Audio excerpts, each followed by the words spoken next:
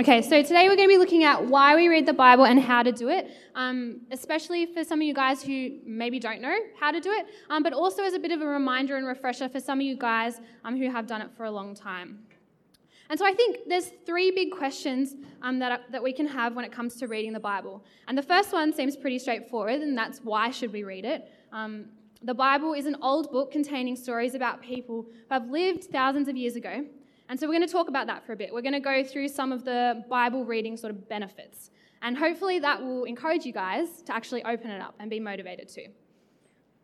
But I think when I'm reflecting on this topic, when I think about this issue of Bible reading, if you're a Christian and you agree that Bible reading is a good thing to do that can help you in your faith, sometimes we don't actually do it. And we find it hard and we're not motivated. And so we're going to think about that for a while. Why don't we read it? Do we have the wrong motivations? And then lastly, we're going to do how do we read the Bible? So that's kind of the three questions we're going to look at today. And then after that, we're actually going to split into, we're going to spend some time actually putting into practice what we've just learned. So you guys are going to have about 20 minutes on your own to go through the method we've just taught you and read the Bible. And we call this a quiet time on camp. And you're going to get some time just now, and then on the next 2 mornings to actually do that. To spend some time in God's Word, reading it, try to understand it, and apply it to your lives. So let me just pray before we get into that. Father in heaven, we just pray now as we look into why we should read your Word, and that you might give us a renewed passion for it. That you might help us to see the wonderful things in the Bible, and you might help our hearts to be changed from it, Lord. Please refresh us, give us a new motivation to read your word as we go out into 2019 so we can be firm and secure in our faith. In Jesus' name we pray. Amen. So first of all, we're going to do why we read the Bible. And last year, at a couple of different times, we looked at why we can trust the Bible. And we found that it's an accurate historical document. And it's actually sold more copies than any other book in the world. So why read it? First, we're going to see what the Bible says about why we should read the Bible. And that can be found in 2 Timothy chapter 3, verses 16 to 17. It says, all Scripture is God-breathed and useful for teaching, rebuking, correcting, and training in righteousness, so that the servant of God may be thoroughly equipped for doing every good work. So Scripture is the Bible, the Old and the New Testaments, and they are the words written by God through people on paper. So God is the author of this book. And we don't need to imagine what God is like because he reveals himself and what he cares about in the words of this book. He describes the world, humanity, and the purpose of life. And so 2 Timothy shows us that the Bible actually teaches us new truths. It rebukes us and helps us figure out where we need to change, and corrects us and trains us and helps us to be useful for God.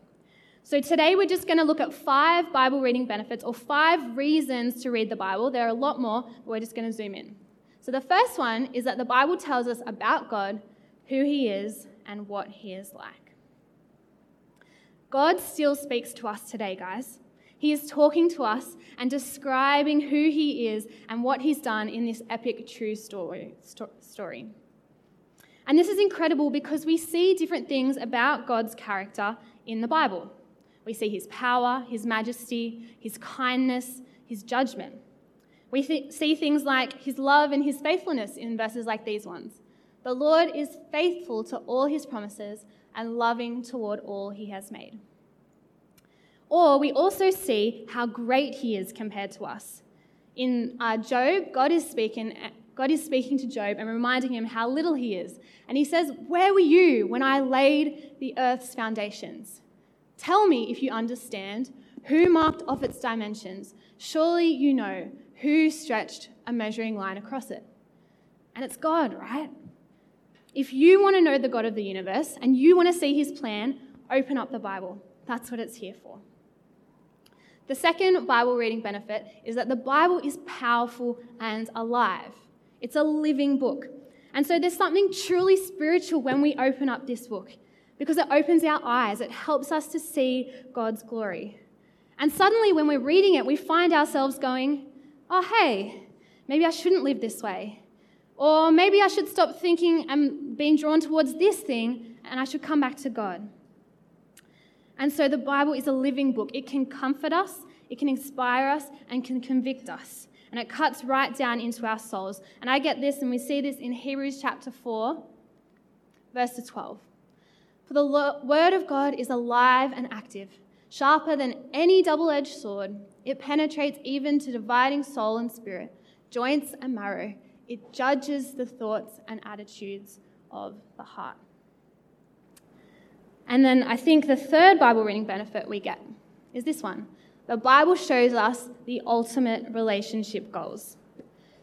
The Bible shows us that the point of life is not dating, it's not getting married, it's not having a good family or heaps of friends, but the deepest and most meaningful relationship that you guys can have is one with God. That's the only thing that will ever satisfy you completely. And the final picture of the Bible, I love it in Revelation chapter 21. It's one where God gets to be with his people as they were designed in heaven. And so this is John, one of Jesus' disciples, speaking, and he's seeing a vision of what heaven's going to look like. And he says, I heard a loud voice from the throne saying, look, God's dwelling people is now among the people. The dwelling place is now among the people, and he will dwell with them. They will be his people, and God himself will be with them and be their God. I love that picture, and I think it's just the beautiful end result of what Bible reading is meant to do. It's meant to draw us closer to that final day when we are with him. Number 4, the Bible gives us wisdom in every area of our lives. The Bible was written, as we said before, by the creator and designer of the world. And often people who create or design things know how they work. So, for example, the person who designed my car designed it with indicators and windscreen wipers and brakes. Now, indicators, windscreen wipers, and brakes are to keep me safe so I can get from one place to another without hurting myself or hurting anybody else. Now, I can choose to not use this and not use my indicators, windscreen wipers, and brakes, but it's not going to end too well for me now, is it?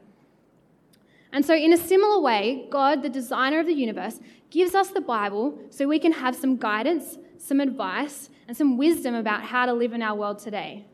Maybe when we need to put our brakes on. Because the interesting thing, I think, is that human beings don't really change that much.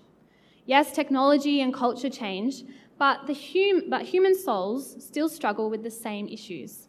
It just takes different forms in different times and different places. And this is good news, guys, because if the human soul is still mostly the same, it means the Bible is relevant to us. Take, for example, this verse in Proverbs. Proverbs 20, verse 19. A gossip betrays a confidence, so avoid anyone who talks too much. Now, I think for some of you, I need to write this out on a sticky note and maybe put it on your forehead or your back. But God created the world and has a good design for it. So he knows if I go around gossiping about people, that I might get punched in the face, that I might get blocked on Instagram, because he designed the world right. He knows the things that are going to work and the things that aren't. The Bible gives us wisdom or smart advice on how not to be an idiot or a fool, as the Bible says. The last Bible reading benefit today we're going to see is that number 5, the Bible is for our joy. The Bible is actually meant to give us joy. Jesus came so that we can have life to the full. And he says, he's talking to his disciples in John 17 and says, I'm coming to you now, but I say these things while I'm still in the world so that they may have the full measure of my joy within them. That the disciples and us today might have the full measure of God's joy.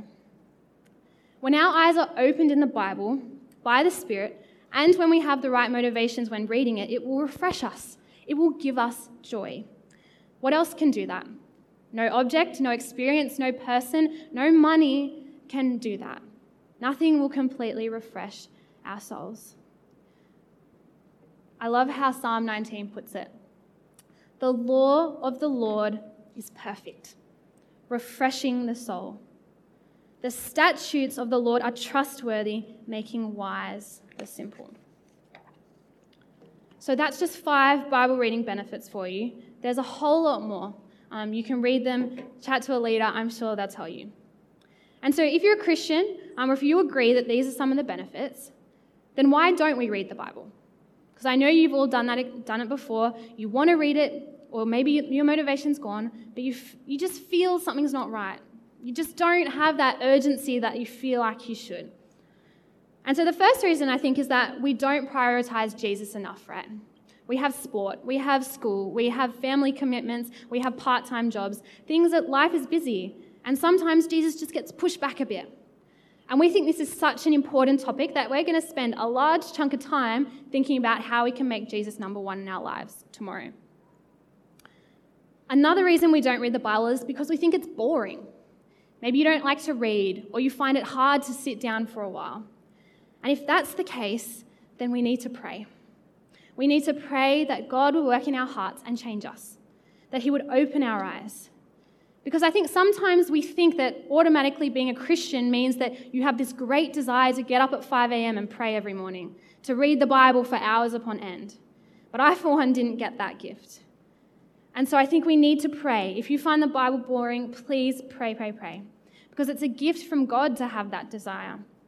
And one of the psalmists puts it like this. He says, "Open my eyes that I may behold wondrous things out of your law, that I might see." God, help me to see. Pray that prayer. Help me to have a passion. Help me to want to read. I think the other reason we don't read the Bible is because we feel like we're not getting anything out of it. So we just stop. We just give up. But in reality, I think we have the wrong motivations, actually. And so one wrong motivation is that sometimes we read the Bible to feel a bit better about ourselves or a situation. I don't know if you've done this, but I'm definitely guilty of it. And now we would never say it, but sometimes we open up the Bible, we come to it with a problem that we want solved in our minds, or we have a situation. And so we're looking for a verse that kind of applies to me right now, that might give me some comfort. But then we get disappointed when we turn to a genealogy or something. But newsflash, guys, the Bible is not about you. Yes, it is for your joy. Yes, it is meant to make you grow more and more like Christ. But it's not going to do this by making you feel better. It's meant to impact your soul. And sometimes that will be through making you feel comforting you, giving you joy. But sometimes that might be helping you realize where you're not going the right way and turning the other way to turn and be more like Christ. So every time you come to the Bible hoping to hear something to fix your situation in one specific verse, you're not going to find it. That's not how we come to the Bible. The other wrong motivation that sometimes we have is that we read the Bible because we think that God will like us more or he's not going to be angry at us. How often do we read simply to tick a box, to say we've done it, to not feel guilty, or to feel like we're good Christians? Can you imagine what that would do to a relationship, right? Like, say I took Kate out for coffee. She's my friend. But imagine the only reason I ever took Kate out for coffee was because I know that good friends take their friends out for coffee, right? Or because I didn't want her to be mad at me, because I don't want to feel like a bad friend. But what's the quality of our relationship going to be, right?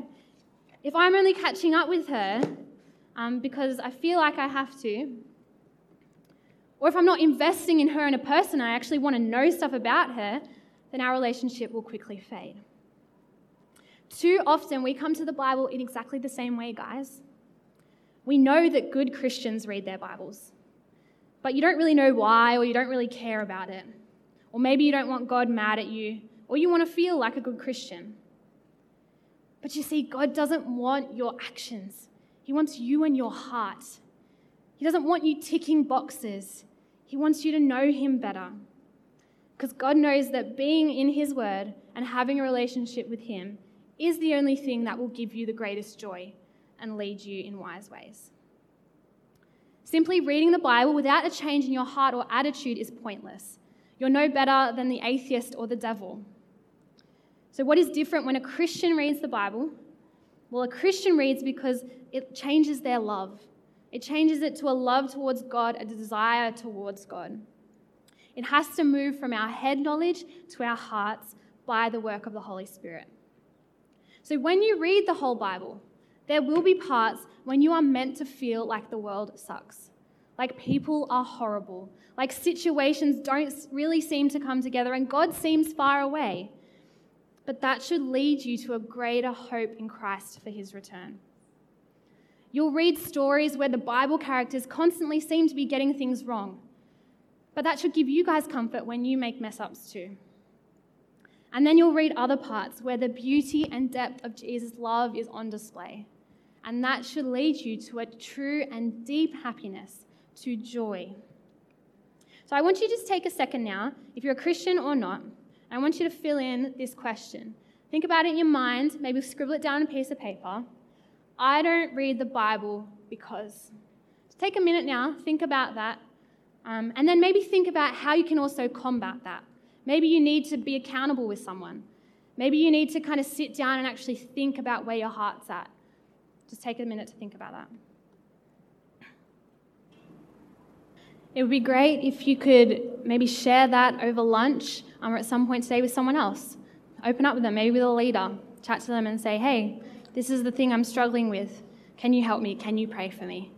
Because I honestly know and believe that if you pray for that desire, God will give it to you. He will give you that desire to read. And it will help you so much. And so let's think about how we can do this now.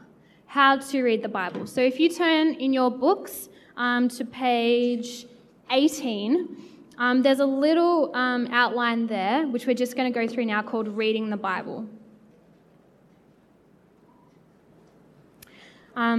But first, I just want to make a quick distinction between Bible studying and devotional reading. So I think devotional reading they're both good things to do, but devotional reading is more when we just read through a passage, we don't really do any work on it, we just kind of read it, we might pray. This is a good thing to do. But sometimes the problem with devotional reading is that you might kind of skip around. You kind of just pick a verse here, pick a verse there, and that means you don't often get a deep understanding of that book or the reason why it was written or who it was written to. But Bible studying, this is when you might analyze the Bible. You ask questions, you do research. And this is to help you understand what it's actually saying a bit better. And so I think both types of Bible reading are useful, but sometimes we just need to do that deeper work to find the deeper truths. If we only pick and choose the kind of Instagram-worthy verses, we're not going to know or understand the hard parts. And that might be a section that you really need on that dark day.